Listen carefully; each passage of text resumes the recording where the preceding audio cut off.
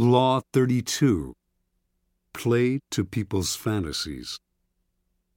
Judgment. The truth is often avoided because it is ugly and unpleasant. Never appeal to truth and reality unless you are prepared for the anger that comes from disenchantment. Life is so harsh and distressing that people who can manufacture romance or conjure up fantasy are like oases in the desert. Everyone flocks to them. There is great power in tapping into the fantasies of the masses. Observance of the law.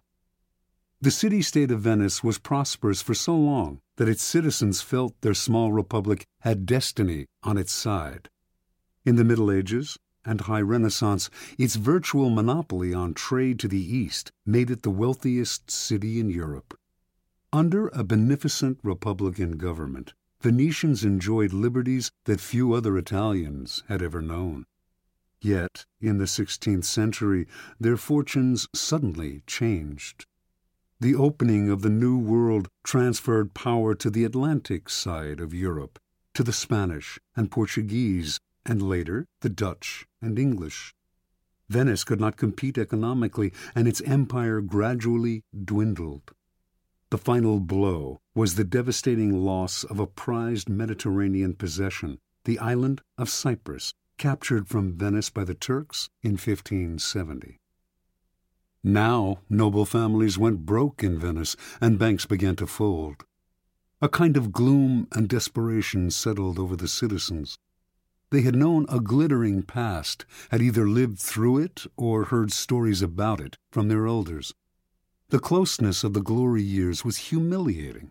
The Venetians half believed that the goddess Fortune was only playing a joke on them, and that the old days would soon return.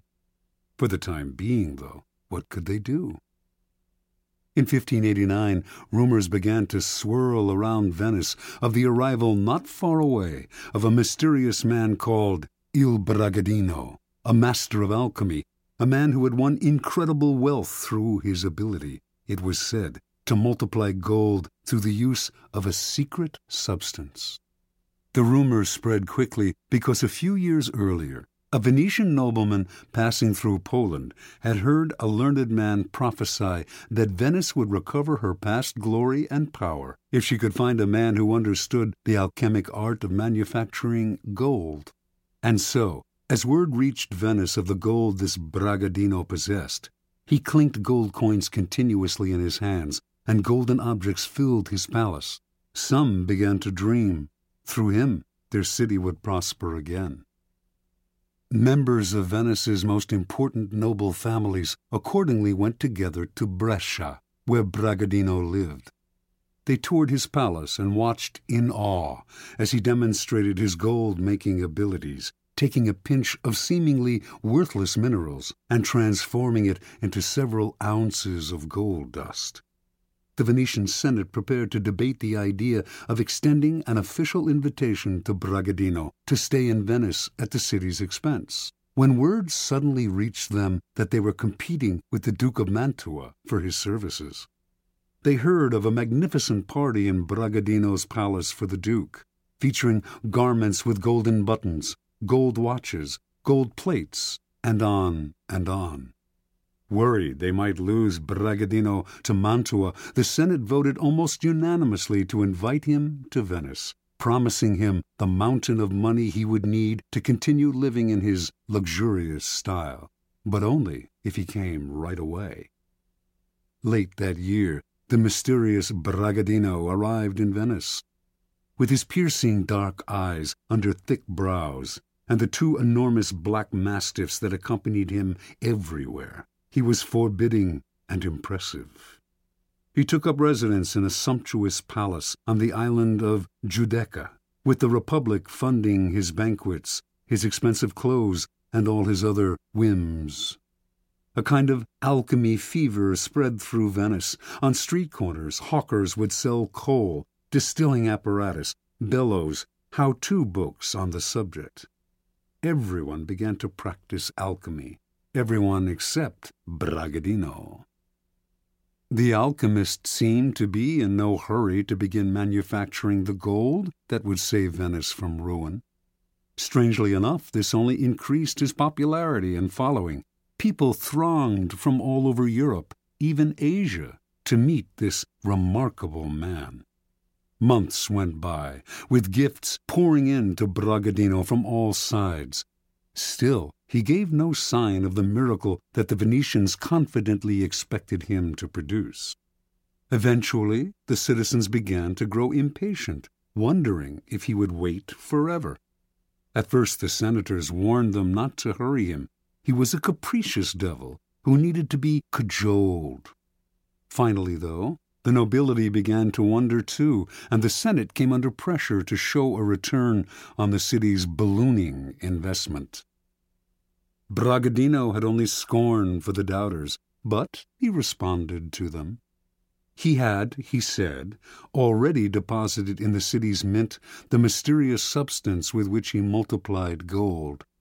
He could use this substance up all at once and produce double the gold, but the more slowly the process took place, the more it would yield. If left alone for 7 years, sealed in a casket, the substance would multiply the gold in the mint 30 times over. Most of the senators agreed to wait to reap the gold mine Bragadino promised. Others, however, were angry. 7 more years of this man living royally at the public trough? And many of the common citizens of Venice echoed these sentiments. Finally, the alchemist's enemies demanded he produce a proof of his skills, a substantial amount of gold, and soon. Lofty, apparently devoted to his art, Bragadino responded that Venice, in its impatience, had betrayed him, and would therefore lose his services. He left town, going first to nearby Padua, then, in 1590, to Munich, at the invitation of the Duke of Bavaria, who, like the entire city of Venice, had known great wealth but had fallen into bankruptcy through his own profligacy, and hoped to regain his fortune through the famous alchemist's services. And so Bragadino resumed the comfortable arrangement he had known in Venice, and the same pattern repeated itself. Interpretation. The young Cypriot Mamugna had lived in Venice for several years before reincarnating himself as the alchemist Bragadino. He saw how gloom had settled on the city, how everyone was hoping for a redemption from some indefinite source. At first, Mamugna did not use vulgar demonstrations to convince people of his alchemic skill. His sumptuous palace, his opulent garments, the clink of gold in his hands, all these provided a superior argument to anything rational, and these established the cycle that kept him going. His obvious wealth confirmed his reputation as an alchemist, so that patrons like the Duke of Mantua gave him money, which allowed him to live in wealth, which reinforced his reputation as an alchemist, and so on. Only once this reputation was established, and dukes and senators were fighting over him, did he resort to the trifling necessity of a demonstration.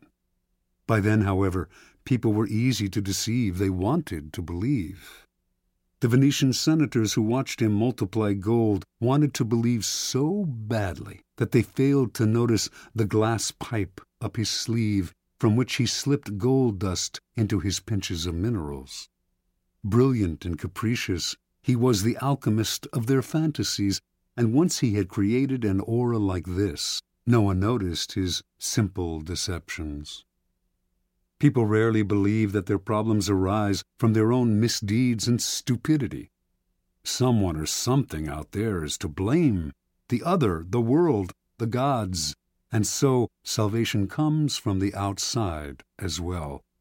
Had Bragadino arrived in Venice armed with a detailed analysis of the reasons behind the city's economic decline, and of the hard-nosed steps that it could take to turn things around, he would have been scorned. The reality was too ugly, and the solution too painful, mostly the kind of hard work that the citizens' ancestors had mustered to create an empire. Fantasy, on the other hand, in this case the romance of alchemy, was easy to understand and infinitely more palatable. To gain power, you must be a source of pleasure for those around you, and pleasure comes from playing to people's fantasies. Never promise a gradual improvement through hard work. Rather, promise the moon, the great and sudden transformation, the pot of gold. Keys to power. Fantasy can never operate alone. It requires the backdrop of the humdrum and the mundane. It is the oppressiveness of reality that allows fantasy to take root and bloom. In 16th century Venice, the reality was one of decline and loss of prestige.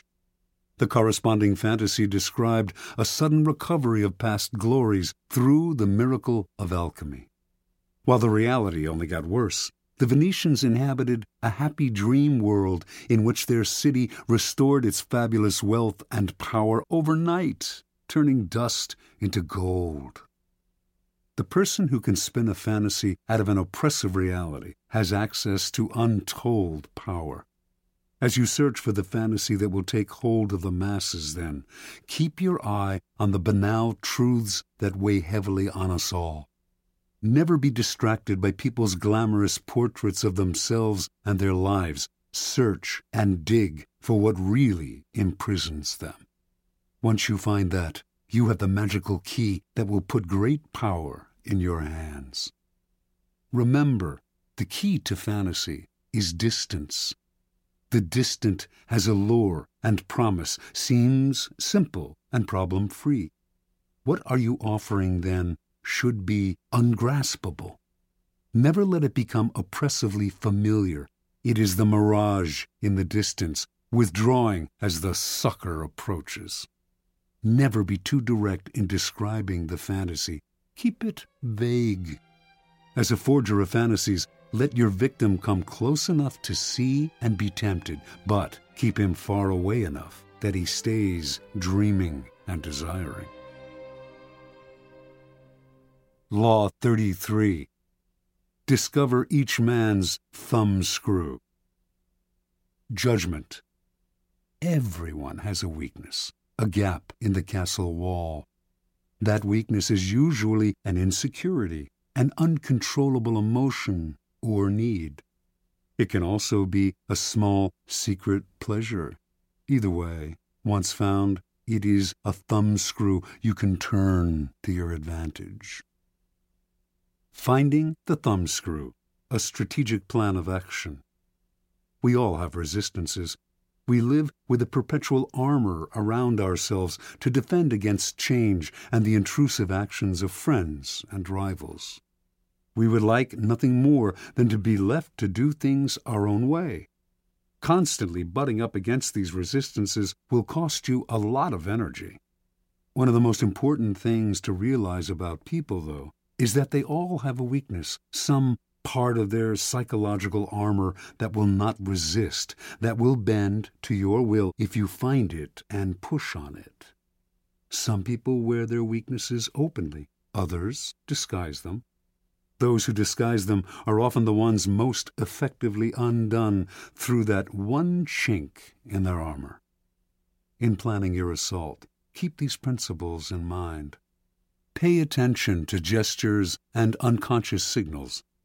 As Sigmund Freud remarked, no mortal can keep a secret. If his lips are silent, he chatters with his fingertips. Betrayal oozes out of him at every pore. This is a critical concept in the search for a person's weakness. It is revealed by seemingly unimportant gestures and passing words. The key is not only what you look for, but where and how you look. Everyday conversation supplies the richest mine of weaknesses, so train yourself to listen. Start by always seeming interested. The appearance of a sympathetic ear will spur anyone to talk. A clever trick, often used by the 19th century French statesman Talleyrand, is to appear to open up to the other person, to share a secret with them. It can be completely made up, or it can be real, but of no great importance to you. The important thing is that it should seem to come from the heart. This will usually elicit a response that is not only as frank as yours, but more genuine, a response that reveals a weakness. If you suspect that someone has a particular soft spot, probe for it indirectly. If, for instance, you sense that a man has a need to be loved, openly flatter him. If he laps up your compliments, no matter how obvious, you are on the right track. Train your eye for details, how someone tips a waiter, what delights a person, the hidden messages in clothes. Find people's idols, the things they worship and will do anything to get. Perhaps you can be the supplier of their fantasies. Find the helpless child. Most weaknesses begin in childhood, before the self builds up compensatory defenses. Perhaps the child was pampered or indulged in a particular area, or perhaps a certain emotional need went unfulfilled. As he or she grows older, the indulgence or the deficiency may be buried, but never disappears. Knowing about a childhood need gives you a powerful key to a person's weakness. One sign of this weakness is that when you touch on it, the person will often act like a child.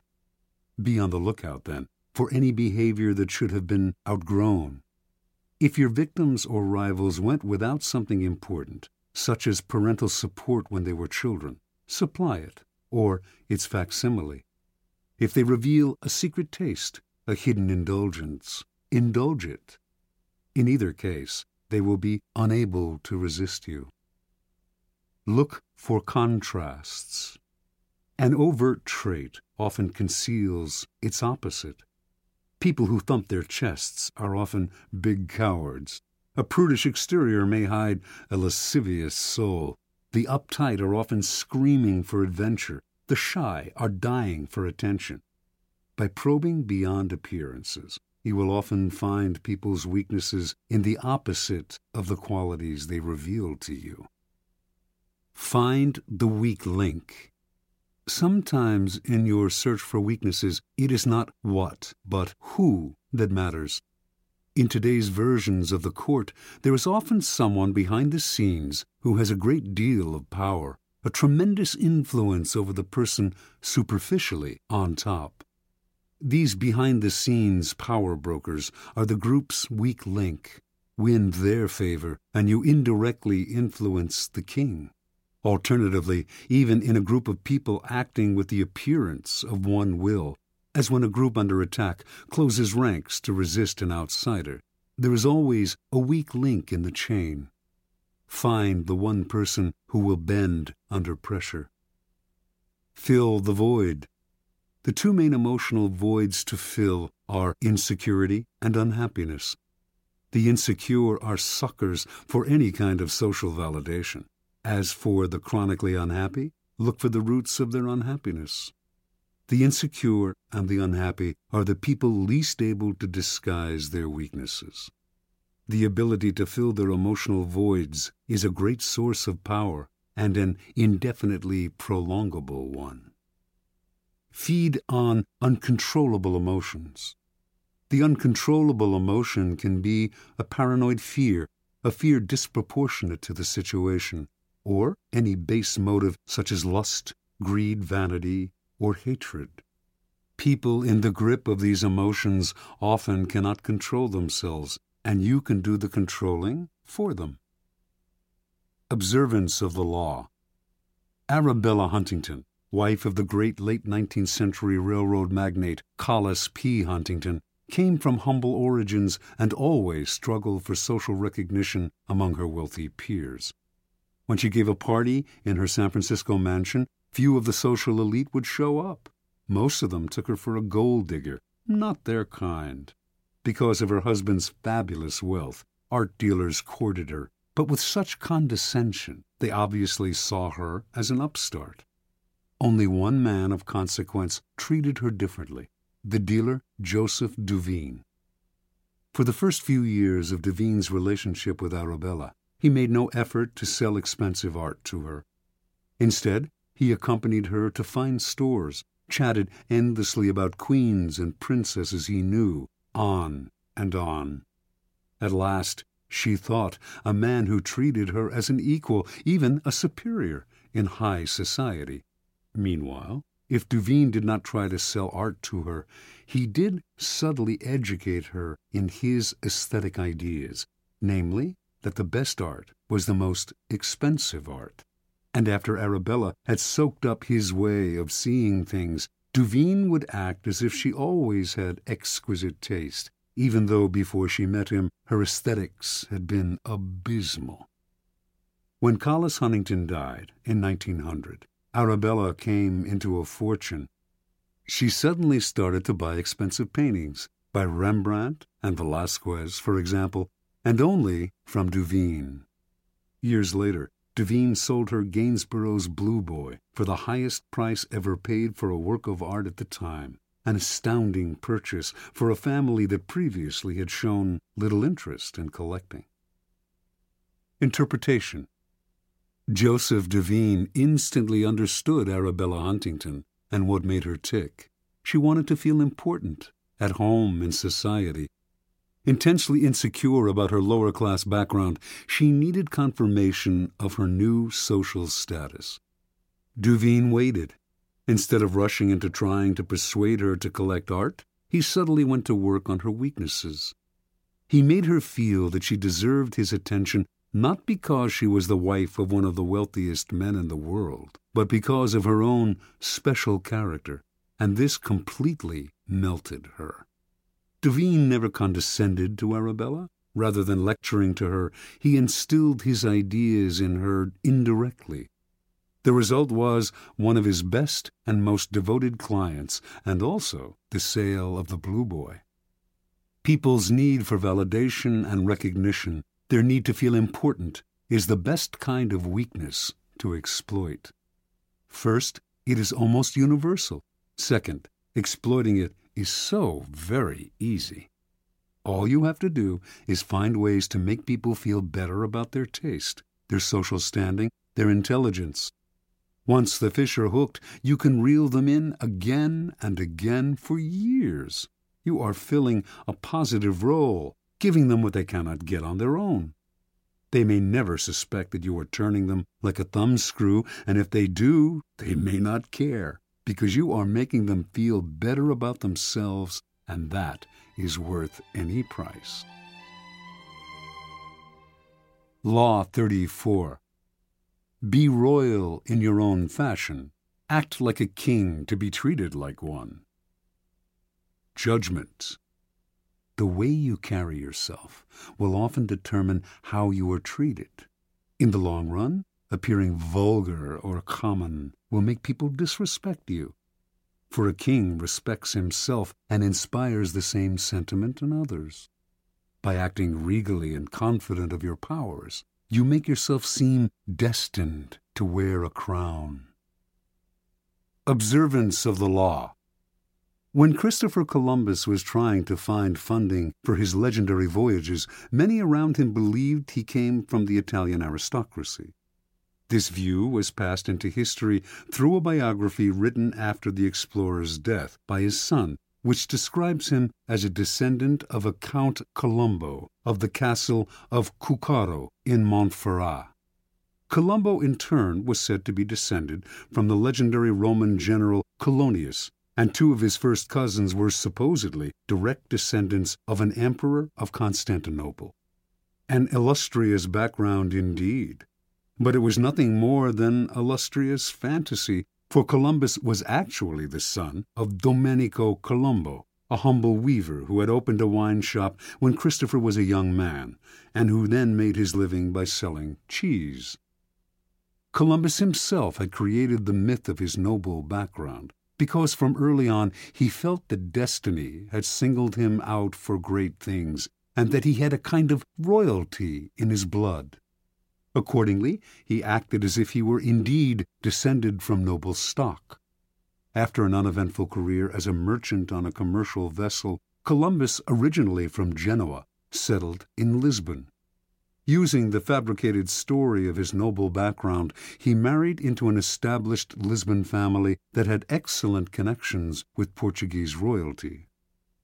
Through his in-laws, Columbus finagled a meeting with the King of Portugal, João II, whom he petitioned to finance a westward voyage aimed at discovering a shorter route to Asia. In return for announcing that any discoveries he achieved would be made in the king's name, Columbus wanted a series of rights: the title Grand Admiral of the Ocean Sea, the office of Viceroy over any lands he found, and 10% of the future commerce with such lands.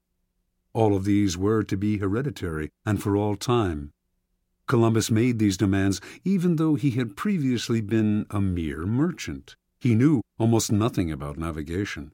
He could not work a quadrant, and he had never led a group of men. In short, he had absolutely no qualifications for the journey he proposed. Furthermore, his petition included no details as to how he would accomplish his plans, just vague promises. When Columbus finished his pitch, João II smiled. He politely declined the offer, but left the door open for the future. Here Columbus must have noticed something he would never forget. Even as the king turned down the sailors' demands, he treated them as legitimate. He neither laughed at Columbus nor questioned his background and credentials. In fact, the king was impressed by the boldness of Columbus's requests, and clearly felt comfortable in the company of a man who acted so confidently. The meeting must have convinced Columbus that his instincts were correct.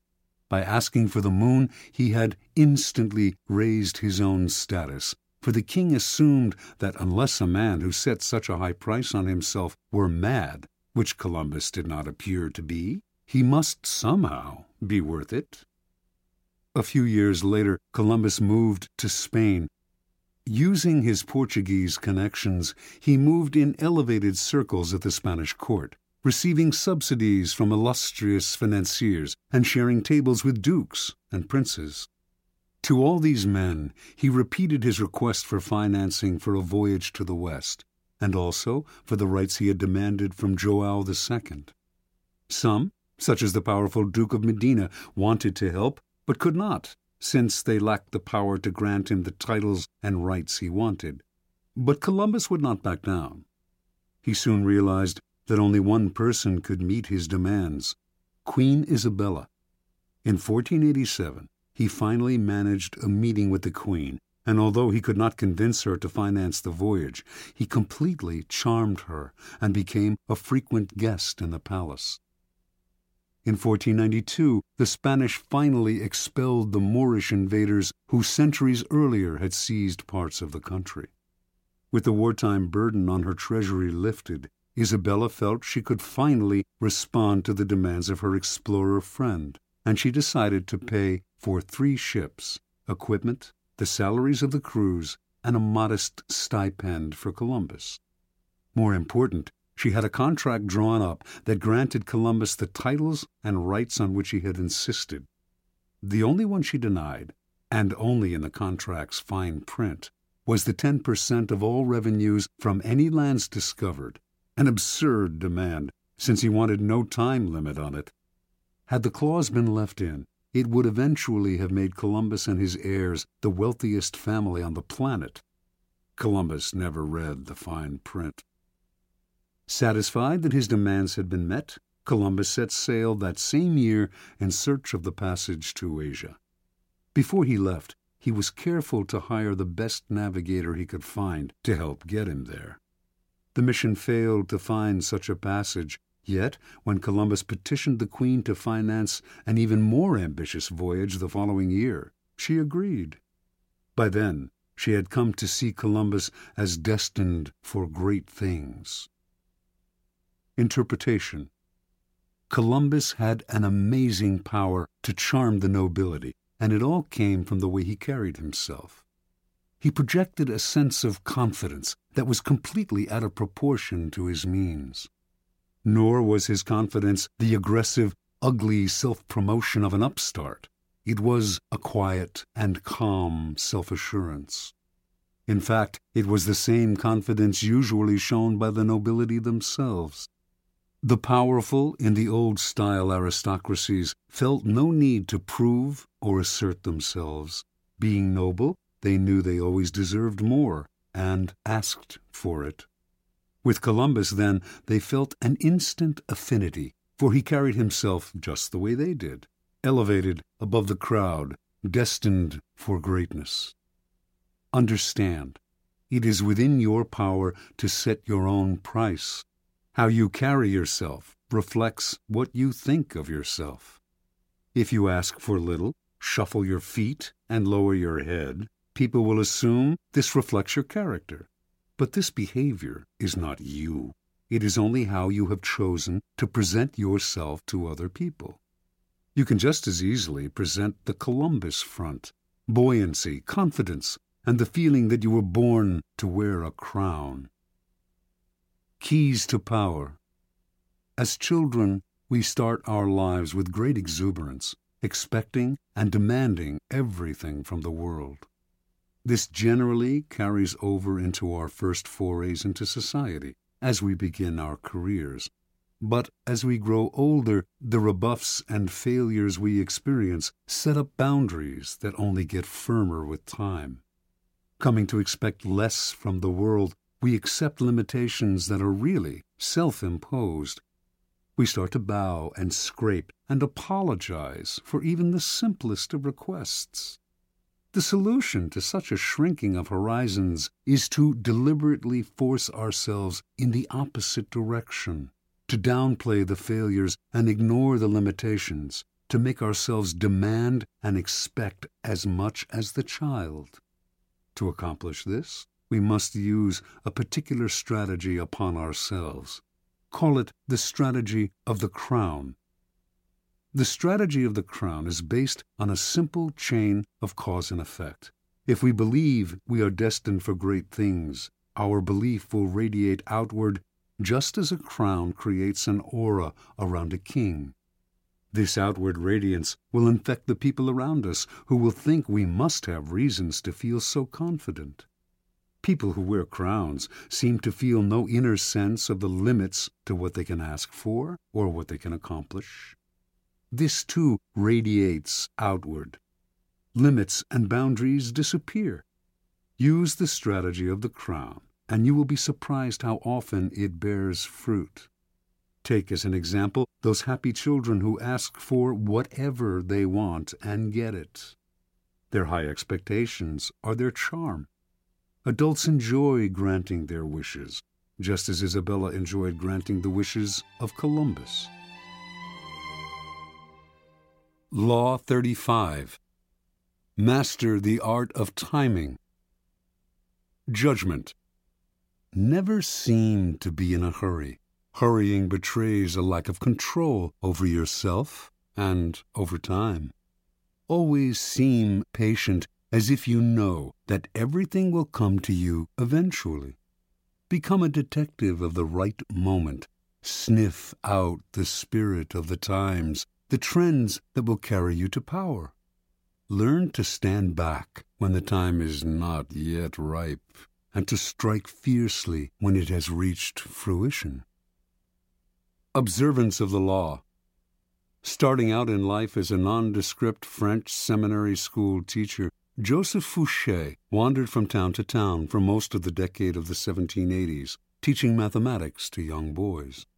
Yet he never completely committed himself to the church, never took his vows as a priest. He had bigger plans. Patiently waiting for his chance, he kept his options open. And when the French Revolution broke out in 1789, Fouché waited no longer. He got rid of his cassock, grew his hair long, and became a revolutionary. For this was the spirit of the times. To miss the boat at this critical moment could have spelt disaster. Fouché did not miss the boat. Befriending the revolutionary leader Robespierre, he quickly rose in the rebel ranks.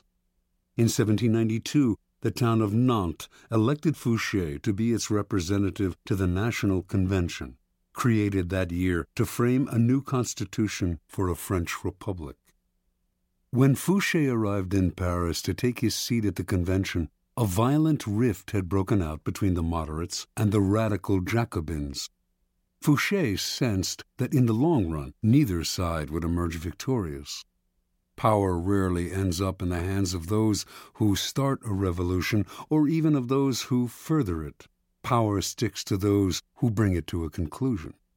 That was the side Fouché wanted to be on. His sense of timing was uncanny. He started as a moderate, for moderates were in the majority. When the time came to decide on whether or not to execute Louis XVI, however, he saw that the people were clamoring for the king's head, so he cast the deciding vote for the guillotine. Now he had become a radical. Yet, as tensions came to the boil in Paris, he foresaw the danger of being too closely associated with any one faction, so he accepted a position in the provinces where he could lay low for a while. A few months later, he was assigned to the post of proconsul in Lyon, where he oversaw the execution of dozens of aristocrats. At a certain moment, however, he called a halt to the killings, sensing that the mood of the country was turning, and despite the blood already on his hands, the citizens of Lyon hailed him as a savior from what had become known as the Terror.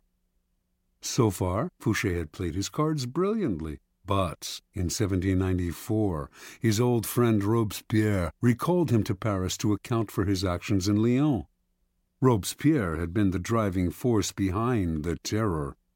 He had sent heads on both the right and the left rolling, and Fouché, whom he no longer trusted, seemed destined to provide the next head. Over the next few weeks, a tense struggle ensued, while Robespierre railed openly against Fouché, accusing him of dangerous ambitions and calling for his arrest. The crafty Fouché worked more indirectly, quietly gaining support among those who were beginning to tire of Robespierre's dictatorial control. Fouché was playing for time. He knew that the longer he survived, the more disaffected citizens he could rally against Robespierre. He had to have broad support before he moved against the powerful leader. He rallied support among both the moderates and the Jacobins, playing on the widespread fear of Robespierre. Everyone was afraid of being the next to go to the guillotine. It all came to fruition on July 27th. The convention turned against Robespierre, shouting down his usual lengthy speech. He was quickly arrested, and a few days later it was Robespierre's head, not Fouché's, that fell into the basket. When Fouché returned to the convention after Robespierre's death, he played his most unexpected move. Having led the conspiracy against Robespierre, he was expected to sit with the moderates, but, lo and behold, he once again changed sides, joining the radical Jacobins. For perhaps the first time in his life, he aligned himself with the minority. Clearly, he sensed a reaction stirring. He knew that the moderate faction that had executed Robespierre and was now about to take power would initiate a new round of the Terror, this time against the radicals. In siding with the Jacobins, then, Fouché was sitting with the martyrs of the days to come, the people who would be considered blameless in the troubles that were on their way. Taking sides with what was about to become the losing team was a risky gambit, of course, but Fouché must have calculated he could keep his head long enough to quietly stir up the populace against the moderates and watch them fall from power. And indeed, although the moderates did call for his arrest in December of 1795 and would have sent him to the guillotine, too much time had passed. The executions had become unpopular with the people, and Fouché survived the swing of the pendulum one more time. A new government took over, the Directoire. It was not, however, a Jacobin government, but a moderate one, more moderate than the government that had reimposed the Terror. Fouché, the radical, had kept his head, but now he had to keep a low profile. He waited patiently on the sidelines for several years, allowing time to soften any bitter feelings against him. Then he approached the Directoire and convinced them he had a new passion, intelligence gathering. He became a paid spy for the government, excelled at the job, and in 1799 was rewarded by being made Minister of Police. Now he was not just empowered, but required to extend his spying to every corner of France, a responsibility that would greatly reinforce his natural ability to sniff out where the wind was blowing. One of the first social trends he detected, in fact, came in the person of Napoleon, a brash young general whose destiny he right away saw was entwined with the future of France. When Napoleon unleashed a coup d'etat on November 9, 1799, Fouché pretended to be asleep. Indeed, he slept the whole day. For this indirect assistance, it might have been thought his job, after all, to prevent a military coup. Napoleon kept him on as Minister of Police in the new regime. Over the next few years, Napoleon came to rely on Fouché more and more. He even gave this former revolutionary a title, Duke of Otranto, and rewarded him with great wealth. By 1808, however, Fouché, always attuned to the times, sensed that Napoleon was on the downswing. His feudal war with Spain, a country that posed no threat to France, was a sign that he was losing a sense of proportion. Never one to be caught on a sinking ship, Fouché conspired with Talleyrand to bring about Napoleon's downfall. Although the conspiracy failed, Talleyrand was fired. Fouché stayed, but was kept on a tight leash. It publicized a growing discontent with the emperor, who seemed to be losing control. By 1814, Napoleon's power had crumbled, and Allied forces finally conquered him. The next government was a restoration of the monarchy in the form of King Louis XVIII, brother of Louis XVI. Fouché, his nose always sniffing the air for the next social shift, knew Louis would not last long. He had none of Napoleon's flair. Fouché once again played his waiting game, laying low, staying away from the spotlight. Sure enough, in February of 1815, Napoleon escaped from the island of Elba, where he had been imprisoned. Louis XVIII panicked. His policies had alienated the citizenry, who were clamoring for Napoleon's return. So Louis turned to the one man who could maybe have saved his hide, Fouché, the former radical who had sent his brother Louis XVI to the guillotine, but was now one of the most popular and widely admired politicians in France. Fouché, however, would not side with a loser. He refused Louis's request for help by pretending that his help was unnecessary, by swearing that Napoleon would never return to power, although he knew otherwise. A short time later, of course, Napoleon and his new citizen army were closing in on Paris. Seeing his reign about to collapse, feeling that Fouché had betrayed him, and certain that he did not want this powerful and able man on Napoleon's team, King Louis ordered the minister's arrest and execution. On March 16, 1815, policemen surrounded Fouché's coach on a Paris boulevard. Was this finally his end? Perhaps, but not immediately. Fouché told the police that an ex-member of government could not be arrested on the street. They fell for the story and allowed him to return home. Later that day, though, they came to his house and once again declared him under arrest. Fouché nodded, but would the officers be so kind as allow a gentleman to wash and to change his clothes before leaving his house for the last time? They gave their permission. Fouché left the room, and the minutes went by.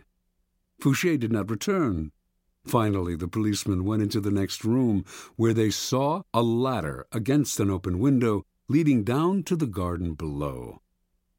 That day and the next, the police combed Paris for Fouché, but by then Napoleon's cannons were audible in the distance, and the king and all the king's men had to flee the city. As soon as Napoleon entered Paris, Fouché came out of hiding. He had cheated the executioner once again. Napoleon greeted his former minister of police and gladly restored him to his old post. During the 100 days that Napoleon remained in power, until Waterloo, it was essentially Fouché who governed France.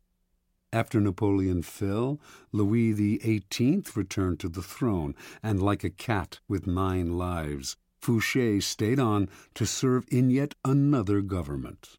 By then, his power and influence had grown so great that not even the king dared challenge him. Interpretation. In a period of unprecedented turmoil, Joseph Fouché thrived through his mastery of the art of timing. He teaches us a number of key lessons. First, it is critical to recognize the spirit of the times. Fouché always looked 2 steps ahead, found the wave that would carry him to power, and rode it. You must always work with the times, anticipate their twists and turns, and never miss the boat. Sometimes the spirit of the times is obscure. Recognize it not by what is loudest and most obvious in it, but by what lies hidden and dormant. Look forward to the Napoleons of the future rather than holding on to the ruins of the past. Second, recognizing the prevailing winds does not necessarily mean running with them. Any potent social movement creates a powerful reaction, and it is wise to anticipate what that reaction will be, as Fouché did after the execution of Robespierre. Rather than ride the cresting wave of the moment, wait for the tide's ebb to carry you back to power. Upon occasion, bet on the reaction that is brewing and place yourself in the vanguard of it. Finally, Fouché had remarkable patience. Without patience as your sword and shield, your timing will fail, and you will inevitably find yourself a loser. When the times were against Fouché, he did not struggle, get emotional, or strike out rashly. He kept his cool and maintained a low profile, patiently building support among the citizenry, the bulwark in his next rise to power. Whenever he found himself in the weaker position, he played for time, which he knew would always be his ally if he was patient. Recognize the moment then, to hide in the grass or slither under a rock, as well as the moment to bare your fangs and attack. Keys to power. There are 3 kinds of time for us to deal with. Each presents problems that can be solved with skill and patience. First, there is long time, the drawn-out, years-long kind of time that must be managed with patience and gentle guidance. Our handling of long time should be mostly defensive. This is the art of not reacting impulsively, of waiting for opportunity. Next, there is forced time, the short time that we can manipulate as an offensive weapon, upsetting the timing of our opponent. Finally, there is end time, when a plan must be executed with speed and force. We have waited, found the moment, and must not hesitate. Long time. When you force the pace out of fear and impatience, you create a nest of problems that require fixing, and you end up taking much longer than if you had taken your time. Hurriers may occasionally get there quicker, but papers fly everywhere, new dangers arise, and they find themselves in constant crisis mode, fixing the problems that they themselves have created. Sometimes, not acting in the face of danger is your best move. You wait. You deliberately slow down. As time passes, it will eventually present opportunities you had not imagined. Waiting involves controlling not only your own emotions, but those of your colleagues who, mistaking action for power, may try to push you into making rash moves. In your rivals, on the other hand, you can encourage this same mistake if you let them rush headlong into trouble while you stand back and wait. You will soon find ripe moments to intervene and pick up the pieces. You do not deliberately slow time down to live longer or to take more pleasure in the moment, but the better to play the game of power. First, when your mind is uncluttered by constant emergencies, you will see further into the future. Second, you will be able to resist the baits that people dangle in front of you, and will keep yourself from becoming another impatient sucker. Third, you will have more room to be flexible. Opportunities will inevitably arise that you had not expected and would have missed had you forced the pace. Fourth, you will not move from one deal to the next without completing the first one. To build your power's foundation can take years. Make sure that foundation is secure. Do not be a flash in the pan. Success that is built up slowly and surely is the only kind that lasts. Forced time. The trick in forcing time is to upset the timing of others, to make them hurry, to make them wait, to make them abandon their own pace, to distort their perception of time. By upsetting the timing of your opponent while you stay patient, you open up time for yourself, which is half the game. Making people wait is a powerful way of forcing time, as long as they do not figure out what you are up to.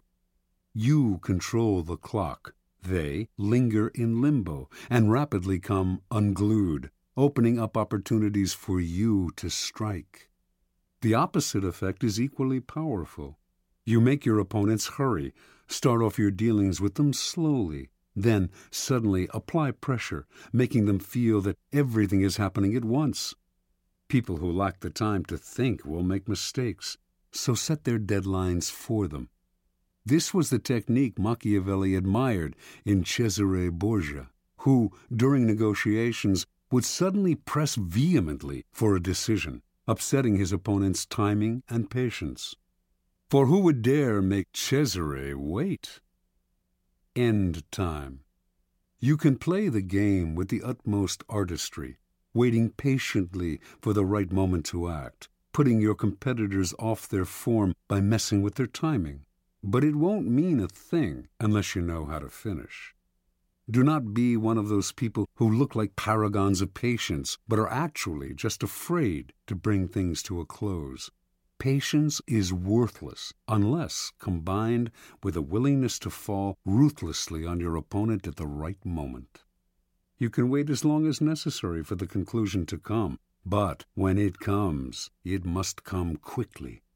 Use speed to paralyze your opponent, cover up any mistakes you might make, and impress people with your aura of authority and finality. With the patience of a snake charmer, you draw the snake out with calm and steady rhythms. Once the snake is out, though, would you dangle your foot above its deadly head? There is never a good reason to allow the slightest hitch in your endgame. Your mastery of timing can really only be judged by how you work with end time, how you quickly change the pace and bring things to a swift and definitive conclusion. Law 36. Disdain things you cannot have. Ignoring them is the best revenge. Judgment. By acknowledging a petty problem, you give it existence and credibility. The more attention you pay an enemy, the stronger you make him, and a small mistake is often made worse and more visible when you try to fix it. It is sometimes best to leave things alone. If there is something you want but cannot have, show contempt for it. The less interest you reveal, the more superior you seem. Observance of the law. In the year 1527, King Henry VIII of England decided he had to find a way to get rid of his wife, Catherine of Aragon.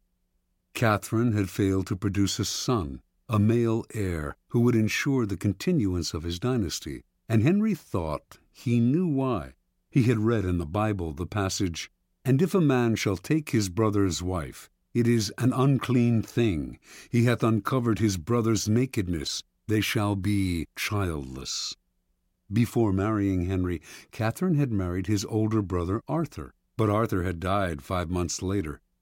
Henry had waited an appropriate time, then had married his brother's widow. Catherine was the daughter of King Ferdinand and Queen Isabella of Spain, and by marrying her, Henry had kept alive a valuable alliance. Now, however, Catherine had to assure him that her brief marriage with Arthur had never been consummated. Otherwise, Henry would view their relationship as incestuous and their marriage as null and void. Catherine insisted that she had remained a virgin through her marriage to Arthur, and Pope Clement VII supported her by giving his blessing to the union, which he could not have done had he considered it incestuous. Yet, after years of marriage to Henry, Catherine had failed to produce a son, and in the early 1520s she had entered menopause. To the king, this could only mean one thing. She had lied about her virginity. Their union was incestuous, and God had punished them. There was another reason why Henry wanted to get rid of Catherine. He had fallen in love with a younger woman, Anne Boleyn. Not only was he in love with her, but if he married her, he could still hope to sire a legitimate son. The marriage to Catherine had to be annulled. For this, however, Henry had to apply to the Vatican, but Pope Clement would never annul their marriage. By the summer of 1527, rumors spread throughout Europe that Henry was about to attempt the impossible, to annul his marriage against Clement's wishes. Catherine would never abdicate, let alone voluntarily enter a nunnery, as Henry had urged her. But Henry had his own strategy. He stopped sleeping in the same bed with Catherine, since he considered her his sister-in-law, not his lawful wife. He insisted on calling her Princess Dowager of Wales, her title as Arthur's widow.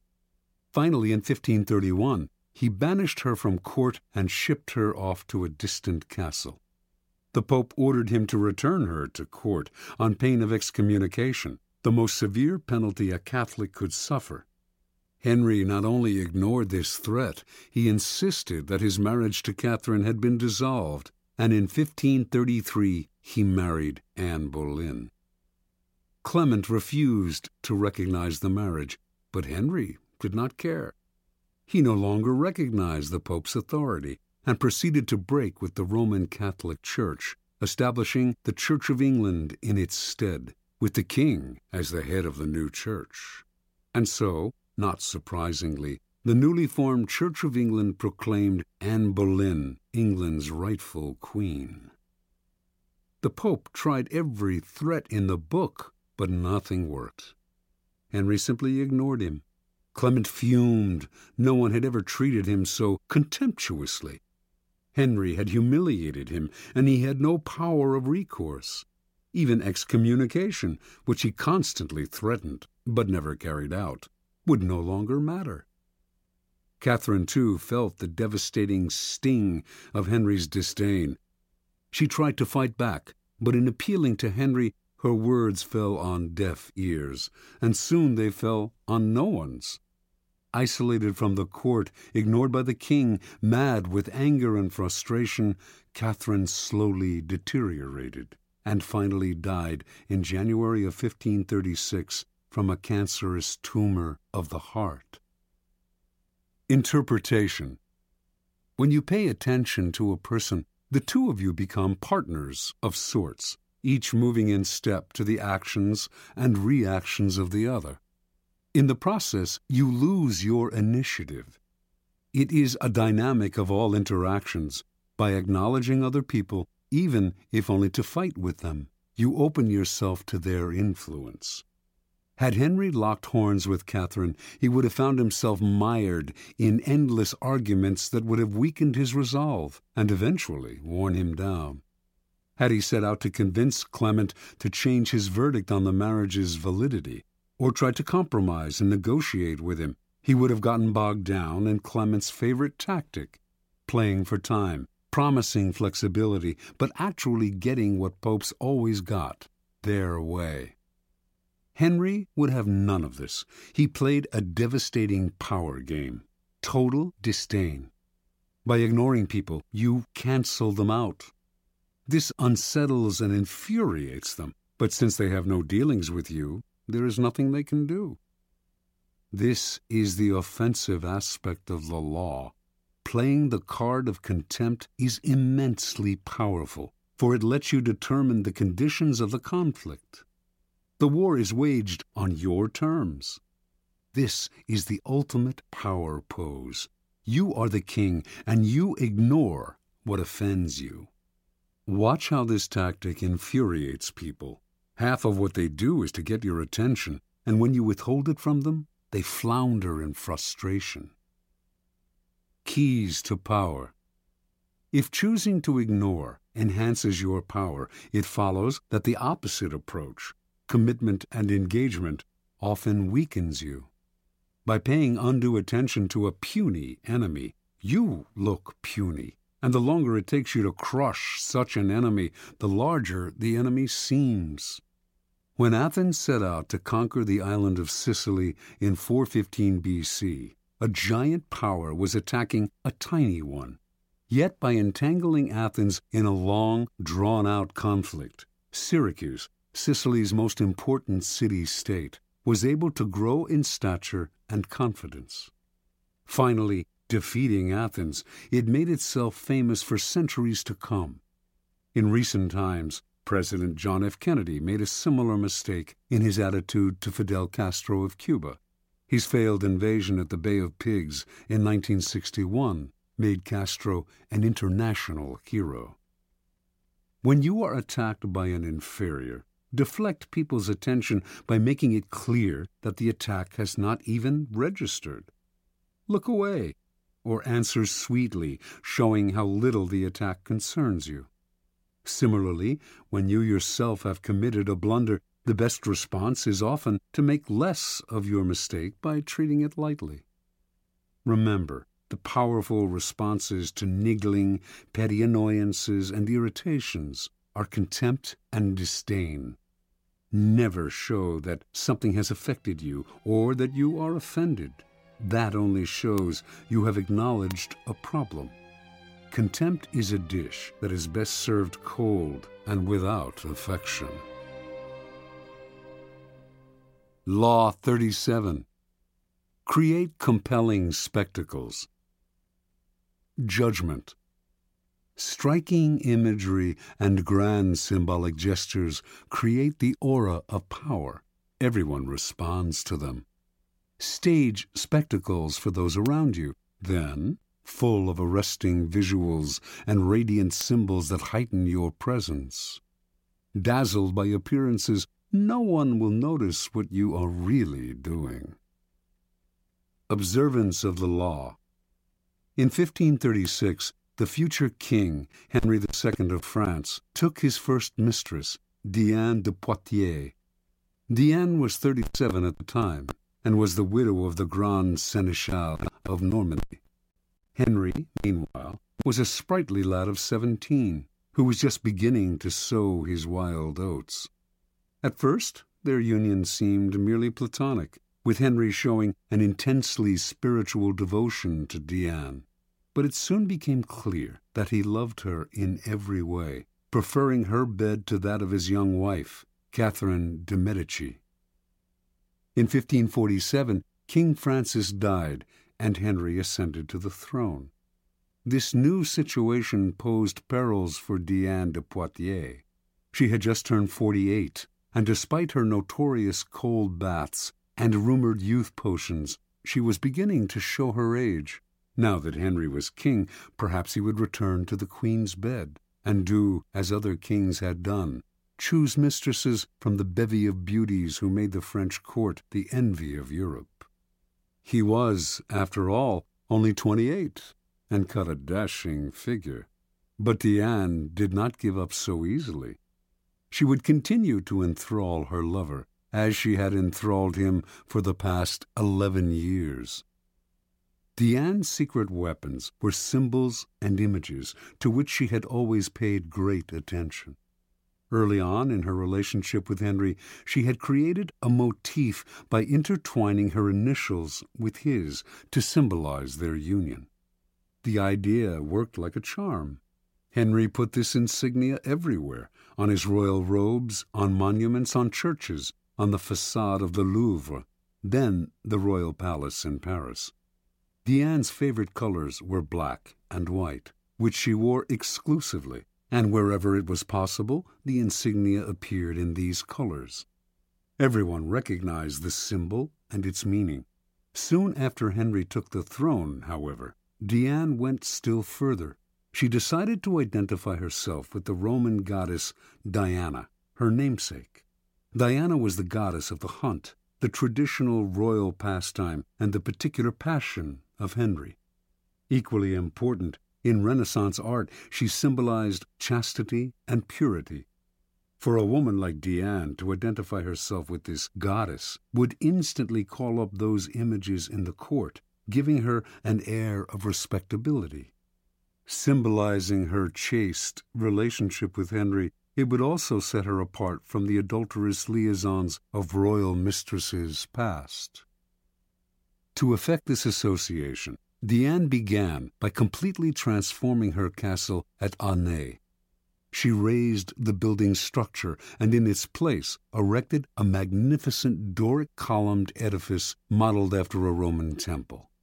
It was made in white Normandy stone, flecked with black silex, reproducing Diane's trademark colors of black and white. The insignia of her and Henry's initials appeared on the columns, the doors, the windows, the carpet. Meanwhile, symbols of Diana, crescent moons, stags, and hounds, adorned the gates and facade. Inside, enormous tapestries depicting episodes in the life of the goddess lay on the floors and hung on the walls. In the garden stood the famous Goujon sculpture Diane Chasseresse, which is now in the Louvre, and which had an uncanny resemblance to Diane de Poitiers. Paintings and other depictions of Diana appeared in every corner of the castle. Aunay overwhelmed Henry, who soon was trumpeting the image of Diane de Poitiers as a Roman goddess. In 1548, when the couple appeared together in Lyon for a royal celebration, the townspeople welcomed them with a tableau vivant depicting a scene with Diana the huntress. France's greatest poet of the period, Pierre de Ronsard, began to write verses in honor of Diana. Indeed, a kind of cult of Diana sprang up, all inspired by the king's mistress. It seemed to Henry that Diane had given herself a kind of divine aura, and as if he were destined to worship her for the rest of his life. And until his death in 1559, he did remain faithful to her, making her a duchess, giving her untold wealth, and displaying an almost religious devotion to his first and only mistress. Interpretation. Diane de Poitiers, a woman from a modest bourgeois background, managed to captivate Henry for over 20 years. By the time she died, she was well into her 60s, yet his passion for her only increased with the years. She knew the king well. He was not an intellectual, but a lover of the outdoors. He particularly loved jousting tournaments, with their bright pennants, brilliantly caparisoned horses, and beautifully dressed women. Henry's love of visual splendor seemed childlike to Diane, and she played on this weakness of his at every opportunity. Most astute of all was Diane's appropriation of the goddess Diana. Here she took the game beyond physical imagery into the realm of the psychic symbol. It was quite a feat to transform a king's mistress into an emblem of power and purity, but she managed it. Without the resonance of the goddess, Diane was merely an aging courtesan. With the imagery and symbolism of Diana on her shoulders, she seemed a mythic force destined for greatness. You, too, can play with images like these, weaving visual clues into an encompassing gestalt, as Diane did with her colors and her insignia. Establishing a trademark like these to set yourself apart. Then take the game further. Find an image or symbol from the past that will neatly fit your situation, and put it on your shoulders like a cape. It will make you seem larger than life. Keys to power. Words put you on the defensive. If you have to explain yourself, your power is already in question. The image, on the other hand, imposes itself as a given. It discourages questions, creates forceful associations, resists unintended interpretations, communicates instantly, and forges bonds that transcend social differences. Words stir up arguments and divisions. Images bring people together. They are the quintessential instruments of power. The symbol has the same force, whether it is visual or a verbal description of something visual. The symbol of the Sun King, as explained by Louis XIV, who is known by that epithet, can be read on many layers, but the beauty of it is that its associations required no explanation, spoke immediately to his subjects, distinguished him from all other kings, and conjured up a kind of majesty that went far beyond the words themselves. The symbol contains untold power. Things change in the game of symbols. It is probably no longer possible to pose as a Sun King or to wrap the mantle of Diana around you. Yet you can associate yourself with such symbols more indirectly. And, of course, you can make your own mythology out of figures from more recent history, people who are comfortably dead but still powerfully associative in the public eye. The idea is to give yourself an aura, a stature that your normal banal appearance simply will not create. By herself, Diane de Poitiers had no such radiant powers. She was as human and ordinary as most of us. But the symbol elevated her above the human lot and made her seem divine. Use the power of symbols as a way to rally, animate, and unite your troops or team. Always find a symbol to represent your cause. The more emotional associations, the better. The best way to use images and symbols is to organize them into a grand spectacle that awes people and distracts them from unpleasant realities. This is easy to do. People love what is grand, spectacular, and larger than life. Appeal to their emotions, and they will flock to your spectacle in hordes. The visual is the easiest route to their hearts.